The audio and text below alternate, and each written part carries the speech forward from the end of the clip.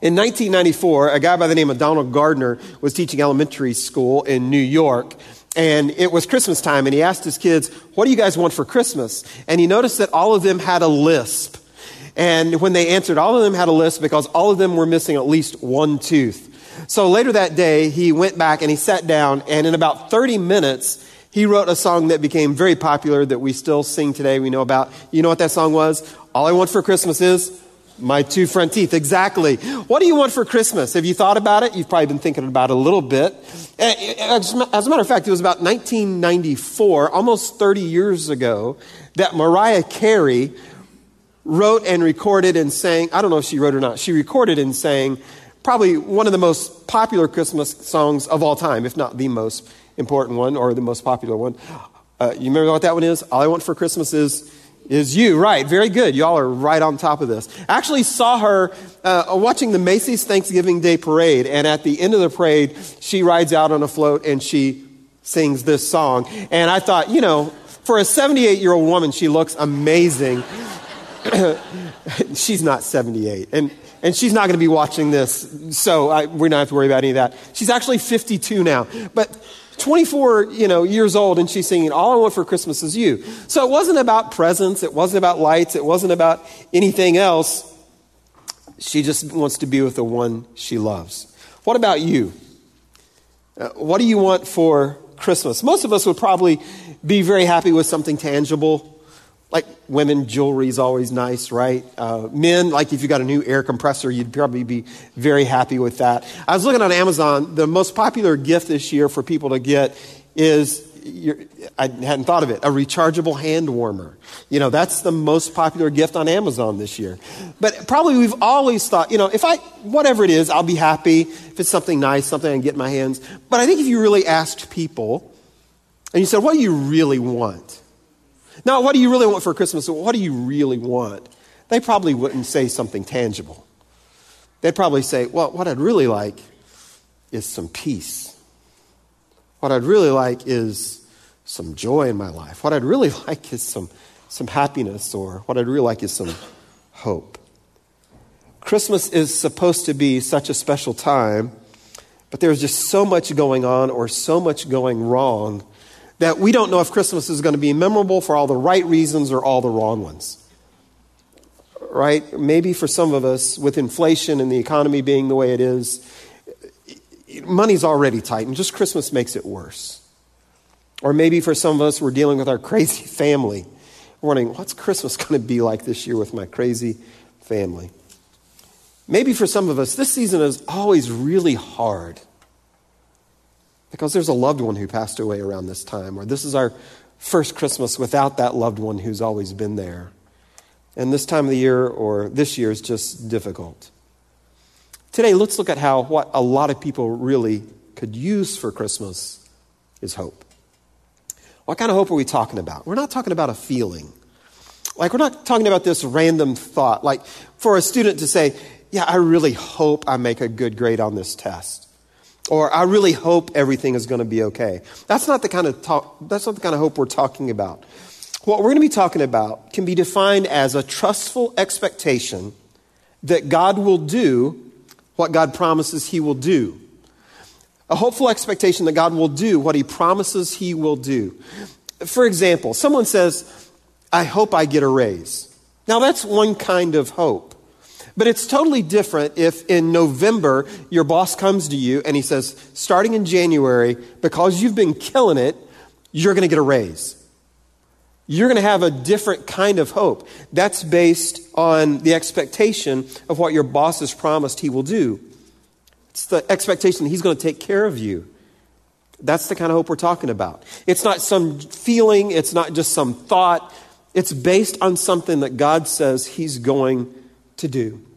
Our focus verses today are taken from Matthew 1, 18 through 25. If you want to follow along in your Bible, you can. Just turn to page 657. I'm going to have some probably periods where I have a coughing fit, so just bear with me. So if you want to follow along in your Bible, hold on. If you want to follow along in your Bible, Or if you want to follow along up on the screen, you can do both. All right. Give me one more second. All right. What we see in Matthew 1 is that there is hope for ordinary people in troubled times. You and I are just ordinary people in troubled times. Would you agree? We look at the climate in our nation. We look at the politics. We look at the economy. We just aren't sure what to believe. We look at our family and we look at our kids and we think, what kind of world are they going to grow up in? We look at things like our health or the health of others and we say, man, I just really hope they get better. In so many ways, on so many levels, we're just ordinary people living in troubled times. And that's the kind of world that Jesus was born into, a troubled world. Let's look at our focus verses. It says, this is how the birth of Jesus Christ came about. His mother Mary was pledged to be married to Joseph. But before they came together, she was found to be with child through the Holy Spirit. Because Joseph, her husband, was a righteous man and did not want to expose her to public disgrace, he had in mind to divorce her quietly. But after he considered this, an angel of the Lord appeared to him in a dream and said, Joseph, son of David, do not be afraid to take Mary home as your wife, because what is conceived in her is from the Holy Spirit. Mary and Joseph were just ordinary people. They were two young kids preparing to get married. They came from an ordinary place, Nazareth. One author compared Nazareth to Tupelo, Mississippi, just an ordinary place. Not the kind of place where you'd expect royalty to come from. He was an ordinary carpenter. He worked with his hands. She was an ordinary Jewish girl. She loved the Lord, but she wasn't perfect. She wasn't sinless. She was a young girl. She wasn't a goddess. But she was highly favored in God's eyes. And God saw something inside of her that was special, even though no one else probably saw anything in her that was out of the ordinary. And God had a plan for them. Because of the unexpected discovery of her pregnancy, these were troubling times for them.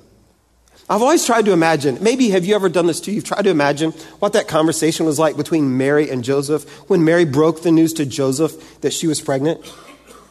Like, I've always imagined her going something like, hey, Joseph, I've got great news. I'm pregnant. But don't worry, it's God's son. I wasn't with anybody else. Can you imagine how that would have gone over? I don't think that that's how it went down. I think she probably said, you're going to need to sit down for this. I've got something to tell you. And when she told him that she was pregnant and the baby growing inside of her was from God and that she was still a virgin, he didn't believe that. Would you? That just goes to show how ordinary Mary was. Joseph thought it was more likely that she had been an unfaithful fiancée than she was going to be the virgin mother of the Son of God. That's how ordinary she was. Now, Joseph had options. One option was the worst option. He couldn't think of that. But the worst option was he could have her stoned. Jewish law allowed it. When you were engaged to be married, if you were with another man or you were with a woman and you were an engaged man, you could be stoned. He could have gone through the marriage anyway, but he wasn't going to do that. He didn't trust her anymore. But the other option, the one he chose, was to send her away quietly and divorce her. Even though they weren't officially married, completely married, engagement was a little bit different back then. When you got engaged, it was the same as being married. You were legally bound to that person. The final step of the marriage process was all that was left, and that was the consummation of their marriage. But if you wanted to break off the engagement, you had to provide a certificate of divorce. It was already legally binding, so you had to submit a divorce certificate. And that's what Joseph was going to do. But at just the right time, God stepped in. An angel appears in a dream to Joseph, and he tells him not to be afraid to take Mary as your wife, that she is telling the truth. The child growing inside of her is conceived by the Holy Spirit. You see, at just the right time, God stepped in. At just the right time in this world, God decided to send his son. At just the right time, he chose Mary, an ordinary Jewish girl, to be the mother of the Son of God. At just the right time, Joseph was about ready to send her away, but God sent an angel to change his mind. At just the right time, God steps in. God doesn't abandon ordinary people in troubled times. One of my pet peeves, and I used to do this when I was younger, was I used to pray this prayer, and I thought, why am I praying this prayer? And so today it's one of my pet peeves still. You know what the prayer that is? It's when I hear somebody pray, God be with us. That's a pet peeve of mine. You know why that is? Because God is always with us. God is always with his people. Deuteronomy 31:8 says, the Lord himself goes with you and before you, and he will never leave or forsake you. It's like we don't have to pray God be with us. God is always with his people. Now, it doesn't mean that sometimes things won't get worse or that everything is going to turn out just fine. What it means is that we aren't alone. God is always with us. He's never going to abandon us. He's never going to leave us alone on our own. So there's no need to be afraid. I think some of us probably hear that Christmas is the most wonderful time of the year and we roll our eyes. We roll our eyes because of the reality of what's going on in our life. And we know, hey, I was dealing with this before Christmas. I want to be dealing with this after Christmas. Most wonderful time of the year, yeah, but it doesn't fix anything. But what Christmas does remind us is that God sent his son, Jesus, to be with us in spite of all the things we're going through. He stepped in at just the right time. He always does. Because of the birth of Jesus, there is hope for those who struggle with sin. There's hope for those who struggle with sin. A few years ago, I was preaching in a church in Kentucky, and a mom in our church asked me to go visit her daughter in the hospital. And I'd never met her daughter before, but I said, yeah, I'd be glad to go. I walked into the hospital and met her sister and her, and really what was going on is she was dealing with some health issues already as a young woman. She's probably in her late teens. And she also had a permanent issue she was going to be dealing with. So she was pretty bitter. And she was keeping God at a distance. But I walked in and introduced myself and told her mom had asked me to come visit with her. And she kind of gave me a frown and she said, oh, Mom sent you. I see. And that didn't bother me at all. I knew that she probably, if she had the choice, do you want a pastor to visit you? She'd have probably said no, but that doesn't bother me when somebody's attitude is like, yeah, the pastor's here. But we talked a little bit about what she was going through, and I could just tell she was hurting. I mean, she was broken down emotionally, like anyone else would be. And the doctors are coming in and asking her all kinds of questions, and people were poking and prodding her and drawing her blood, and there was just so much going on. And she just, in a moment of transparency, said, I just want to get the blank out of here. And then she looked over at me and she said, sorry, Reverend. And I said, oh, no need to apologize. And by the way, it's just Barry, not Reverend. No titles are necessary, just Barry. I said, it's okay. But we talked for a little while longer, and then it was time for me to leave. And I thought, I'm going to do something I don't normally do with a young person I've just recently met, particularly a young woman, is I went and I sat on her bed beside her, and I leaned in really close and whispered to her, hey, I just wanted to let you know that I've used that word before too. It's been a long time. It's been a really long time since I've used that word, but I've used that word too. And then we prayed together. Now, why did I do that? I just wanted her to know. Because in some ways, when you're a pastor or you step in a hospital room, you're kind of representing God. I'm not God, but I'm a representative. And I wanted to lean in close in spite of what she had said, because that's just what God does. In spite of our sin, God leans in close and he says, I understand. And I wanted her to know that she was cared for and loved and valued. We all are. And the good news is that Jesus came to bring people like us, people like you and me, hope in spite of our sin.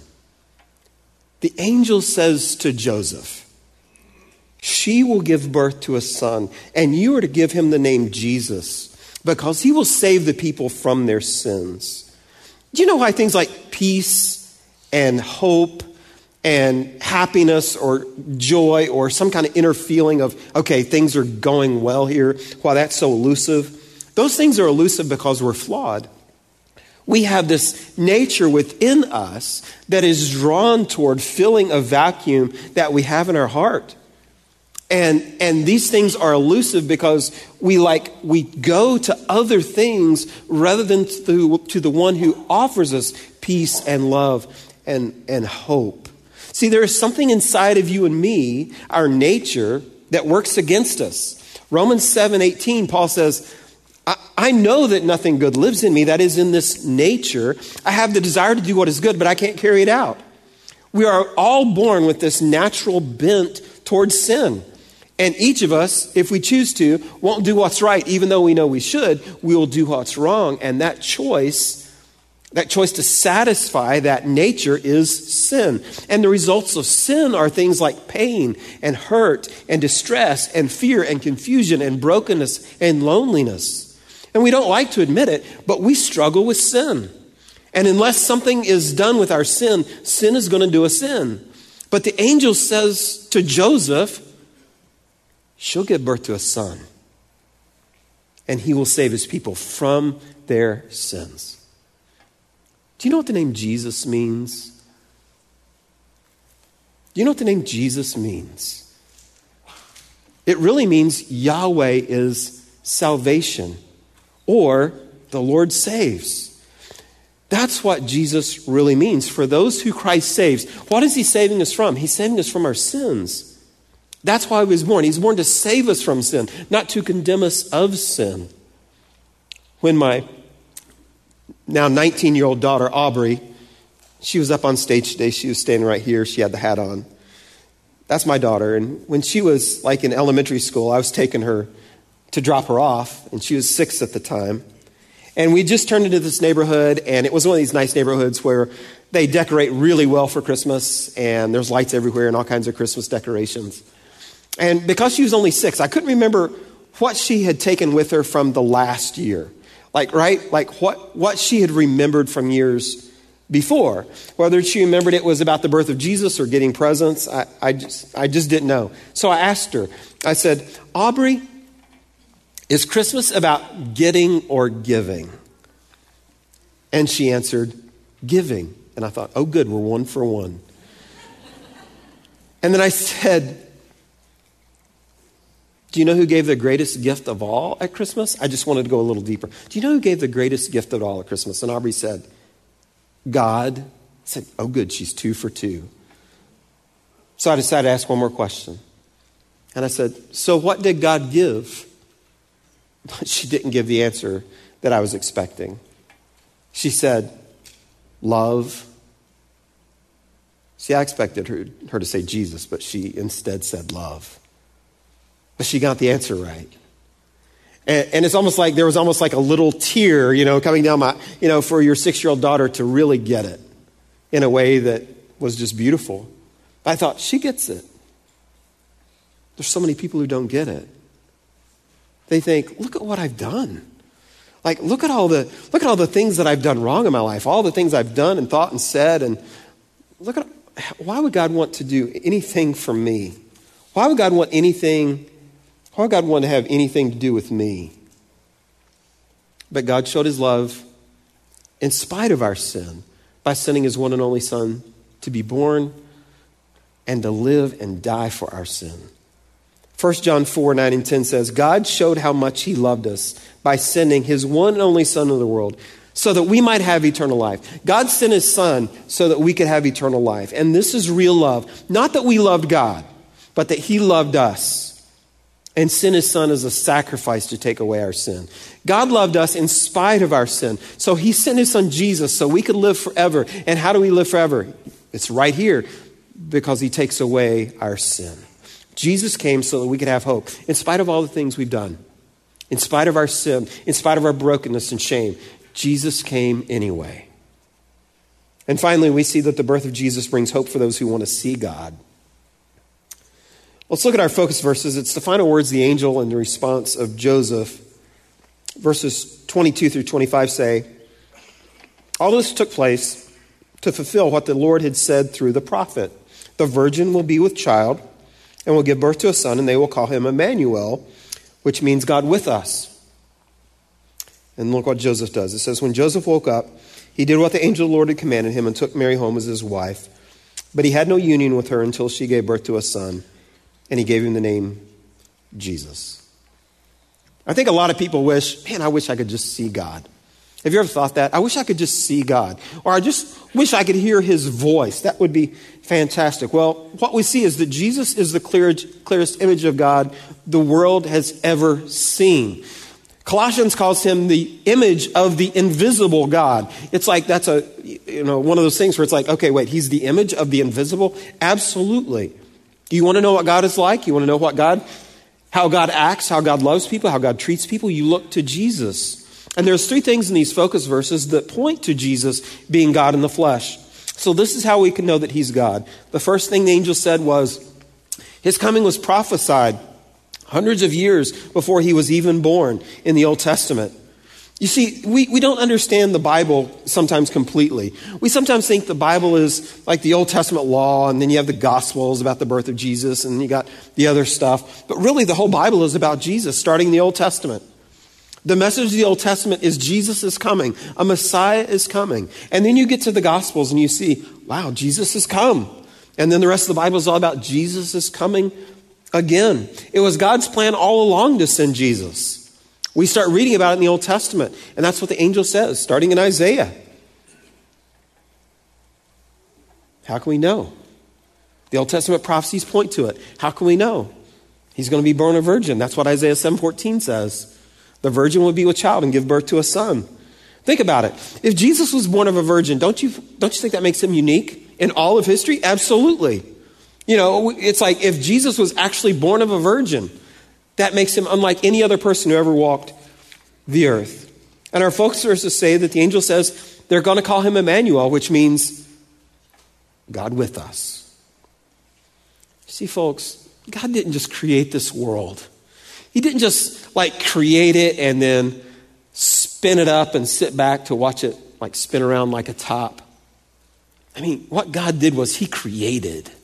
He created the universe. He created the sun, the moon, the stars. He created everything in the sky. He created the earth. He created the plants and animals that we see around us. And then he created you and me. But did he just sit back and go, okay, I'm staying out of it from here on out? No. 2,000 years ago, he stepped in. He stepped in and became a baby. He became a zygote, that little thing. He became a baby. He became human. He became Emmanuel, God with us. And the struggles we have, from just being human, those natural struggles, he understands exactly what it's like. You go, how could he understand? That's what the Bible says, because he was human. He understands temptation just like you and I do. He just was without sin. So he knows the pressure. He knows the stress. He understands the challenge of fear and confusion. He understands all the things we understand. God with us. He's our hope. I heard about a family who was vacationing out at the lake one summer, and Dad had been working out in the boathouse. And two of his sons, a 12-year-old and a 3-year-old, were out playing around. And the 12-year-old was supposed to be watching the 3-year-old, but the 12-year-old got distracted, and the 3-year-old saw that shiny aluminum fishing boat at the end of the dock. And so he kind of walked to the end of the dock, and he put one foot in the boat. But of course, he was too small and too little, and he fell in the water. He didn't know how to swim. The 12-year-old lets out a scream. Dad comes running, jumps in the water, trying to see his son, but it's just so murky. It's only about 5 or 6 feet deep, but he just can't see. It's just so much water and stuff has been stirred up. Goes up, catches his breath, goes back down. Starting to feel along the bottom. Once again, only 5 or 6 feet deep, but can't feel his son, and he's getting frustrated and very anxious. But on his way up to get another breath of fresh air, his arm rubs against something, and his 3-year-old son is hanging onto one of the posts of the dock underwater. And the father unprises his hands and arms from around the post of the dock, and they go up and they break through the water, and they both grab some fresh air.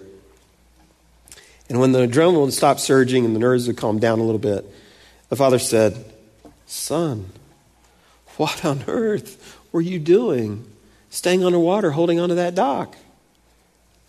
And the little boy said, "I was just waiting for you, Dad. Just waiting for you." Now, is that story true? No, probably not. Let's just be honest. Somebody made up that story just to get an emotional response. But it is an allegory. It does tell us an important truth, or it reminds us of an important truth. Christmas reminds us that 2,000 years ago, the God of the universe left the glory and splendor of heaven, a place where there was no pain, no death, no sorrow, no grief, a place where he was worshiped. And he entered this world as a baby. He plunged into this dark, murky world on a rescue mission. A rescue mission for all of those of us who are drowning in sin. A rescue mission for all of us who are barely hanging on because we don't have much hope. A rescue mission for all of us who are lost in the darkness.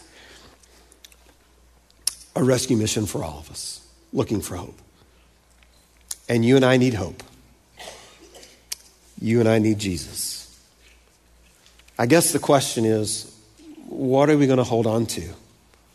Are we going to hold on to other things? Or are we going to let go of those things and hold on to him? I guess that's the choice all of us get to make. Let's pray. Lord God, we come before you thanking you for what you've done. By sending your Son, Lord, we have hope. All of us. Those who don't know what the future looks like, those who are concerned about the future, those who are worried about their sin, those of us who are dealing with tough times, just one thing after another, Lord. You've come so that we could have hope. And for that, we give you thanks. And it's in Jesus' name we pray. Amen.